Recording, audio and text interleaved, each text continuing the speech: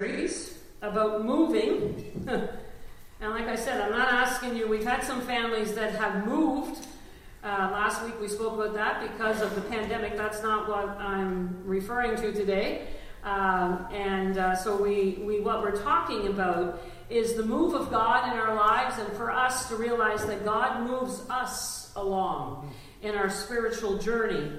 And so it's time to move today, as we heard our passage of Scripture, from death to destiny. And so this is our second week, and we realize today that the faith of the church, the faith of Christ, is always a faith that is moving forward. It is never stagnant. It is never at a place where we feel that we've ever come to a place where we've arrived. There is always an opportunity to grow and to move forward in our lives. And so we praise God for that. Last week, we looked at the widow. Remember that? We looked at those that were here. We were looking at struggling to surplus. And we looked at the widow who didn't have very much. She went to the cupboard, and the cupboard was bare. But there was only that little bit of oil. And so the prophet said to her, "Now you go and ask all your neighbors and family for as many containers as you can find. Go in and shut the door with your sons and begin to pour the little you have." And God began to do a miracle and filled her with surplus. All these jars were open and filled. But the key was God gave her enough to pay off her debts and enough to live on with her and her sons.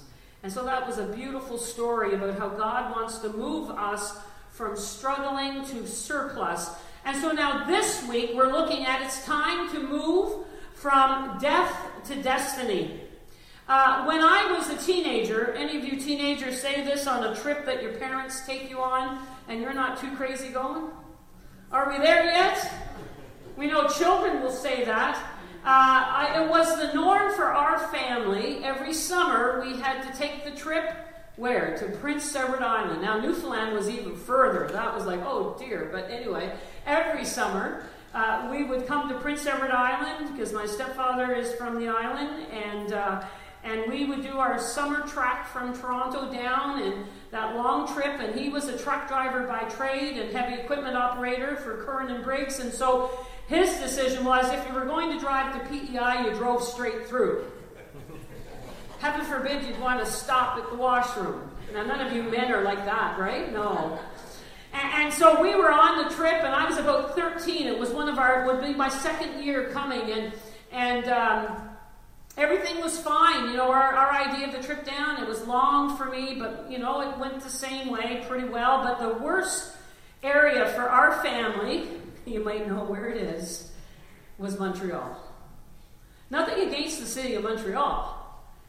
But Montreal became very, very stressful for our family. You could feel the stress as we were getting close to Montreal. And then a lot of things have changed. Some of you will never experience back in the day, right? Trying to find that right road, that right tunnel. And anyway, so I was about 13, and the trip had been going well, and everything was wonderful at that point, and everybody was cheery, and we got through Montreal, and it seemed so simple, and it was wonderful, and we drove for about another 2 hours, and my stepdad, who's the truck driver, says, "Something isn't right. Something's wrong here." And then all of a sudden, we hit Trois-Rivières. And we continued to drive and look for a place to stop. Now, some of you are laughing. And when we stopped, there was the language barrier. And none of us spoke French. And then, of course, we got growled at why weren't we doing well with French in school. And they didn't speak English, and so we stopped at one gas station at another, trying to get turned around and trying to figure out what went wrong. And eventually we realized we were on the wrong road. We were north of the river, and we were supposed to be south of the river. Now today you can go across the bridge, but that wasn't there then. So our family had to go all the way back to Montreal again, heaven forbid, and find the right turnoff and the right road to get going in the right direction. And so we were on the wrong road. That's exactly what Paul is saying to the church in Ephesus. He's starting, yes, verse 8 and 9 are our verses today, but you need to really hear, as Mark read for us, those first 10 verses. And in particular, you need to hear those first 3 verses, because that is the sense here, what Paul is saying in Ephesians chapter 2, verses 1 to 10. He says, we are all traveling on the wrong road. We've been traveling on the wrong road. It is a road that leads to death. Now, many times when we say the word death, you think, oh, physical death. And yes, we will all experience physical death. But the point is, the road is leading to spiritual death, which eventually will mean complete separation from God and the things of God. And so he says, here in verses 1, hear those verses 1 to 3 again. As for you, you were dead in your transgressions and sins, in which you used to live when you followed the ways of this world and of the ruler of the kingdom of the air, the spirit who is now at work in those who are disobedient. All of us also lived among them at one time, gratifying the cravings of our flesh and following its desires and thoughts. Like the rest, we were by nature deserving of wrath. Paul says in these first 3 verses, he reveals what it actually looks like to be traveling on the wrong road in life. To be going down to that road that leads to destruction. He says you live according to the world's standards and the world's values. He says you're under the power of the enemy, Satan. That's the amazing thing for me. Many people, and even ourselves when we didn't fully comprehend that or understand that. We are disobedient as we want to take things in our own hands and do it what? My way. Our lives are at the mercy of our desires, our wishes, our wants. And human beings left to themselves will always choose the wrong direction. Will always choose, Paul says, to go down that wrong road to demise, destruction, and eventually spiritual death. We're all been on that road. So he says it's time for us to realize that. He says what leads to death and disaster is this present age. He uses that term, and it's this values of the world, the ways of the world, and oh my goodness, the things that we see that are discussed today and going on. And it's like you're just going with the flow. You're just following along the crowd. Now, some of you, Pastor Mike and I think of the strangest things, and you probably say amen to that. And I'm preparing this message, and you know what I'm seeing? Some of you guys are too young for this. But Pink Floyd's song, You're Just Another Brick in the Wall.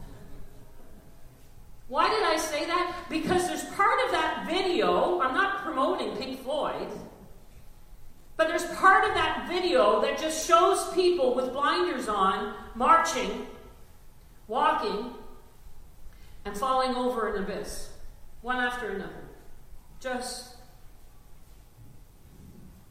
And to me, that was the picture that God was giving me, that if we're not careful, if we're not on the right road, we're just following the world's values, and one by one we're falling and going down and marching forward, but eventually we fall over a terrible abyss. Just because everyone else is doing it doesn't mean it's right. And then he says there is the words that he uses, the ruler of the power of the air. We know Scripture talks about our battle is against what? Principalities and powers in high places. There is this reality that there is an enemy of our soul that wants you to stay on the wrong road, that wants to lead you to demise and destruction and death. That's his role that he's been wanting to do ever since the fall, to destroy God and God's kingdom and God's purposes. And so he uses this word sin here. And sin basically is the wrong road, walking towards spiritual death. You see, sin kills our innocence. Oh, how I would love today to be able to turn back the clock. How I would love to be able to go back and change decisions I made that caused me so much pain and caused other people pain. The regrets. Do you ever have those? I know I have a few. And you know, the truth today is we can't go back. None of us can go back. None of us can change those things that we wish we could. But praise God today that Jesus can take away the shame and the guilt. Amen. And set you free from them.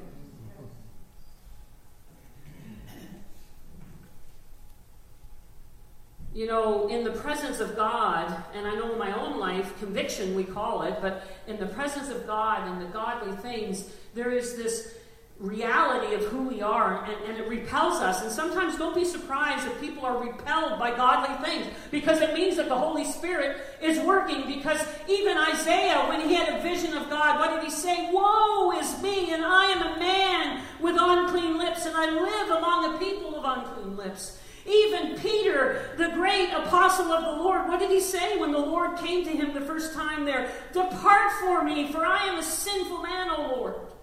See, there's something within us that we know that sin has caused us to be on the wrong road. That we are far from God and far from His presence. But I praise God today that there is an open door for each and every one of us. Someone told this story of a young child, a runaway child, that had gone off and made a mess of their lives, and now we're in a bad place and on the streets and in so many addictions. And this young girl was even prostituting herself, and she had fallen so far that she felt she could never return home. Now I want you just to imagine when the news came to her that her parents' door was always open, and there was a place for her to come home. How would that make her feel? Well, that's almost the story of the prodigal son, isn't it, in the Bible? But that is even greater, the story of each one of us when we became that person who realized that, yes, I had messed up. Yes, I have sinned. Yes, I have fallen short of the glory of God. And you know, actually the word sin, what is sin? Sin is missing the mark, the very thing that God wanted us to do, to be on the right road. We've been on the wrong road. And so the wonderful thing is there is still an open door. Praise God for His grace. The door is still open today. Amen. Sin slowly destroys our will. Starts to give us desires for pleasures that become now a burden, a way of life, and even for many, as we worked with heroin addicts, an addiction. Those things that the world promoted that were so much fun and so wonderful when we were younger, we begin to realize that they now were enslaved to them, and the will is now under the power of those things. But I want to tell you today, praise God, that God can do a new work in your life, and you can get to a place where you don't want those things anymore. All you want is to please God. Amen. He does that work within us. So what's God's answer to get us off the wrong road? One name. His name is Jesus.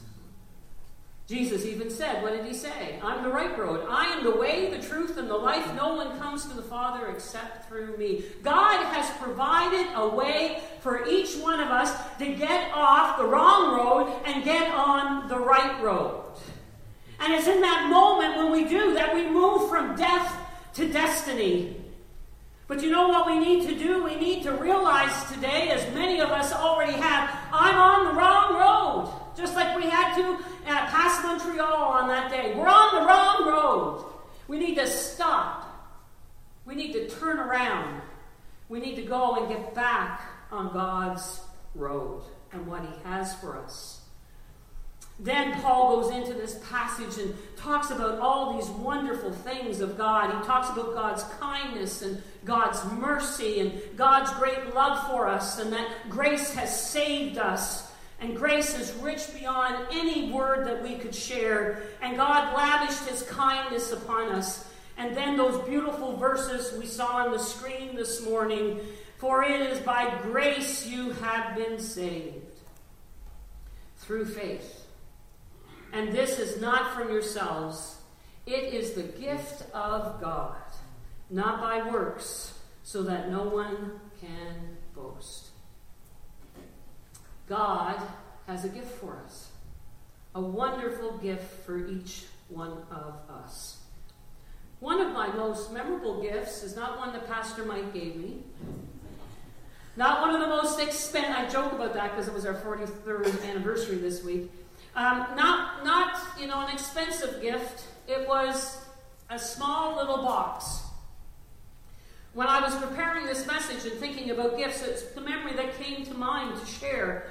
We had been working at the food bank in Toronto where Pastor Mike was the director, and the church I pastored, it was our role to come down and serve a meal once a month. And so we would go down and serve a meal once a month. And the month before, when I received the gift, it was actually the month that we went to serve the last meal before Christmas. But the month previously I had gone, and I had frustrating opportunities there many times because the kids were literally jumping all over the tables. They were all over the place. And so I came up with the idea that we would have coloring sheets, and I had a tin of crayons, and this is what we were planning all out. And it worked 1 or 2 months, and then the next month, the month before Christmas, I show up, and my tin of crayons is missing. And I was not impressed. Somebody decided to take the tin of crayons and walk with it. And so the kids showed up, and we had coloring sheets, but we had no crayons. So this month, it's now the last meal before Christmas. Young Chris walks in the back, and he walks right up to me. Chris has been having mental health issues. He needed help to come to the food bank. Things weren't going well for him. And so he would come, a very nice young man. And he came up and he had this little box, and he said, Pastor Betty, I have a gift for you, a Christmas gift. And I'm thinking, wait a minute, we're here to give you gifts. We're here to feed you. What are you doing bringing me a gift? And so I looked at this little box, perfectly wrapped, a bow on it, the whole thing, to Pastor Betty from Chris. And as I opened up the box, it was a box of crayons.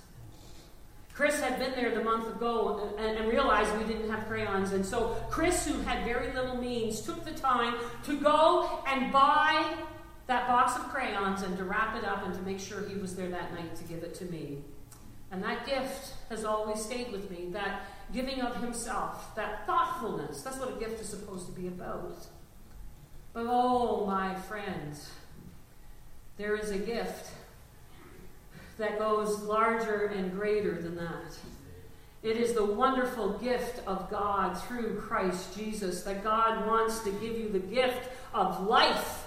God wants to give you the gift of destiny. He has provided everything you need in order to walk in His ways. And it's all because of His grace. None of us have done anything to deserve it.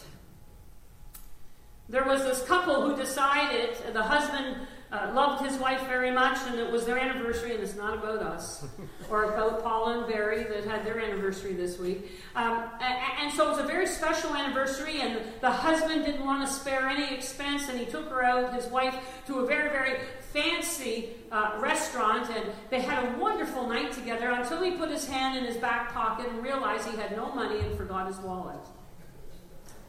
And he's sitting there thinking, as she just thinks this is just wonderful, so he's thinking, how am I going to pay for this? And what am I going to do? This is embarrassing. And so he calls the waiter over and he whispers to him and he tells him his predicament, and he feels so ashamed. And in that moment, the waiter says, this is a true story, the waiter says to him, don't worry, no problem. It's all been paid for. And see, unbeknownst to him, his senior partner at work had called ahead and said to him, pay for whatever they need tonight. It's all paid for. Now, can you imagine in that moment how that man felt? When he moved from shame to delight, realizing that this dinner that he had forgotten his wallet and couldn't even pay for was totally paid for. And that brought some joy that night into that anniversary celebration. Oh, my friends, how much more Can we today celebrate the reality of this free gift that God has paid for in the price and the blood of Christ that has been shed, and the resurrection of Him coming up out of the grave, that God has paid the price once and for all of us, that we can move from the wrong road onto God's right road, and we all enter the same way, by His grace. And we stay walking on that right road by His grace. It is by grace through faith. So God has a plan for each of us. Look at verse 10. For we are God's handiwork, created in Christ Jesus to do good works which God prepared in advance for us to do. Once we're on that right road, God has a destiny and a plan for us. Paul says, you are God's handiwork. You are God's workmanship. Just like a sculptor. I kept thinking of David, the sculptor of David in Italy, when I stood there and looked at it, or the Pietà, and those things that were just beautiful, just beyond words. You cannot even explain it. Or a beautiful piece of poetry, or that beautiful piece of music. God is saying, that's what you are to me. You're my workmanship. You're my handiwork. I want to make something beautiful out of you in your life that will honor me and glorify me. That's your destiny. Your destiny is to worship God and to worship Him wholly and for eternity. That's your destiny that God has for you. It is a destiny of life, not death and destruction, not hell. It is a destiny of life now and life into eternity. That's what God has for you. That is His plan. Paul says a little paradox here that we need to remind ourselves of. In verse 8 there, he says that we can't work for our salvation. It's not because you're good enough. It's not because you've crossed all your T's and dotted your I's. None of us are good enough. It was interesting today as we had a discussion with Kelly in the back room and prayed for her today in her baptism, that we had that discussion, we don't deserve this, and we said in the room all together, none of us deserve it. It's all grace. We can't work for it. But Paul says, once you know His grace, once you experience His grace, once you know you are His handiwork, then you begin to work out your salvation. There are things in your life that you begin to do for the kingdom of God, like teaching a group of youth on Wednesday night. Whatever those things that God is asking you to do, He wants to use you for the furthering of His kingdom. Jeremiah 29:11, you know this scripture, says, for I know the plans I have for you, declares the Lord. They are plans. They are plans to prosper you and not harm you. Plans to give you a hope and a future. My friends, you have a destiny. You have a vocation. You have a calling. And it's to be on that right road with God. But ultimately, here we come down to the reality. I'd love to just pick up people in their mess and their situations and their struggles and just go like this and put them over here. As pastors, as family members, wouldn't we? Oh, we say amen to that. I'd just love to pick you up and put you on the right road and let you experience what I've experienced. But that's not how it works. Ultimately, it's all of our choices. We get to make that choice. Life is full of choices. I was thinking of these few things. Now, I'm going to get you involved for just a moment. So there is that Pepsi and Coca-Cola crowd. Who would choose Pepsi today? Who would choose Coca-Cola? Oh, very few. Very, very few. But we would. We have a choice. If I had a choice, it'd be Coca-Cola. Now, years ago, this was the choice between Chevy and Ford. Not anymore. Who would pick a Ford? Oh. Who would pick a Chevy? Oh, a few. There you go. Look at that. And who's going to win the next Stanley Cup? Is it going to be the Habs or the Leafs? Neither. Neither. This guy should. I say that lightly just to say we have choices. Every day we have choices. We make choices every day. I forget the number that somebody said, how many choices we make a day. My friends, this is the greatest choice you will ever make. It is the greatest choice. When you choose to stop, when you choose to turn around, when you choose to get off that wrong road and get on that right road with God. But you have to stop. You have to admit that you've been on the wrong road. You have to turn your life around. That's repentance. And get on that right road. And praise God, it's all done through God's grace, through the suffering, death, and resurrection of Jesus Christ. That choice will lead you to life. That choice will lead you not to destruction, not to death, but to destiny. Romans 10:9 tells us how we do that. How do we get on that road, Pastor Betty? Well, I'll tell you how you get on that. It says in 10:9, Romans, Paul said to the church in Rome, if you confess with your mouth that Jesus Christ is Lord. That's all it is. Confess that He is your Lord, that He is King, that He is God. You confess with your mouth. And if you believe in your heart that God raised Him from the dead, that He is indeed the one who has been resurrected, that He today is alive. We don't serve some dead God. We don't serve some statue. We serve a God who is alive. That's what the resurrection is about. The first fruits of what we're going to experience on that great resurrection day. And if you believe that, Paul says you're saved. You will be saved. That's all it is. We confess and we believe. I'm going to ask the worship team to come as we bring this message to a close. Here's the choice today. Will you follow God's way? Or are you going to continue to follow your own way? Do you see what the problem is? The problem is if you're enjoying the ride, you don't like someone telling you that you're on the wrong road. Did you hear that? If you are enjoying the ride, even though it is the wrong road and leading to destruction, and you're enjoying it, the one thing you don't like is someone telling you that you're on the wrong road. That's my role today. That is the role of the Word of God. That is the role of us who preach the Word, is to tell you, I love you enough to tell you that you're on the wrong road, and that road will lead to death and destruction and eventually hell. Why would we continue on the wrong road when God has the right road for us? A road of life and life to the full, a road of destiny, a road of eternal hope to one day be with Him for eternity. Why would we choose the wrong road?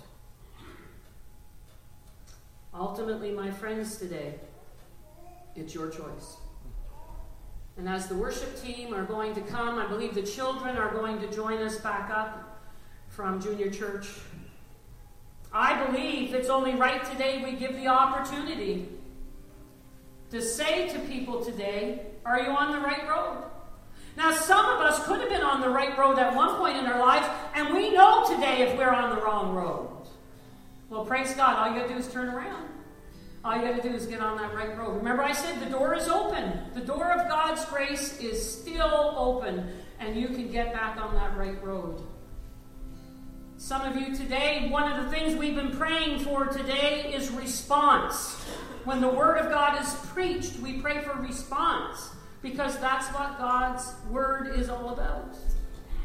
There came a day when I walked down an aisle to respond to a call. Pastor Mike did that in November. He's soon coming to his spiritual birthday. People in this church can point to dates when they walked down an aisle and they said, this is my choice, Jesus.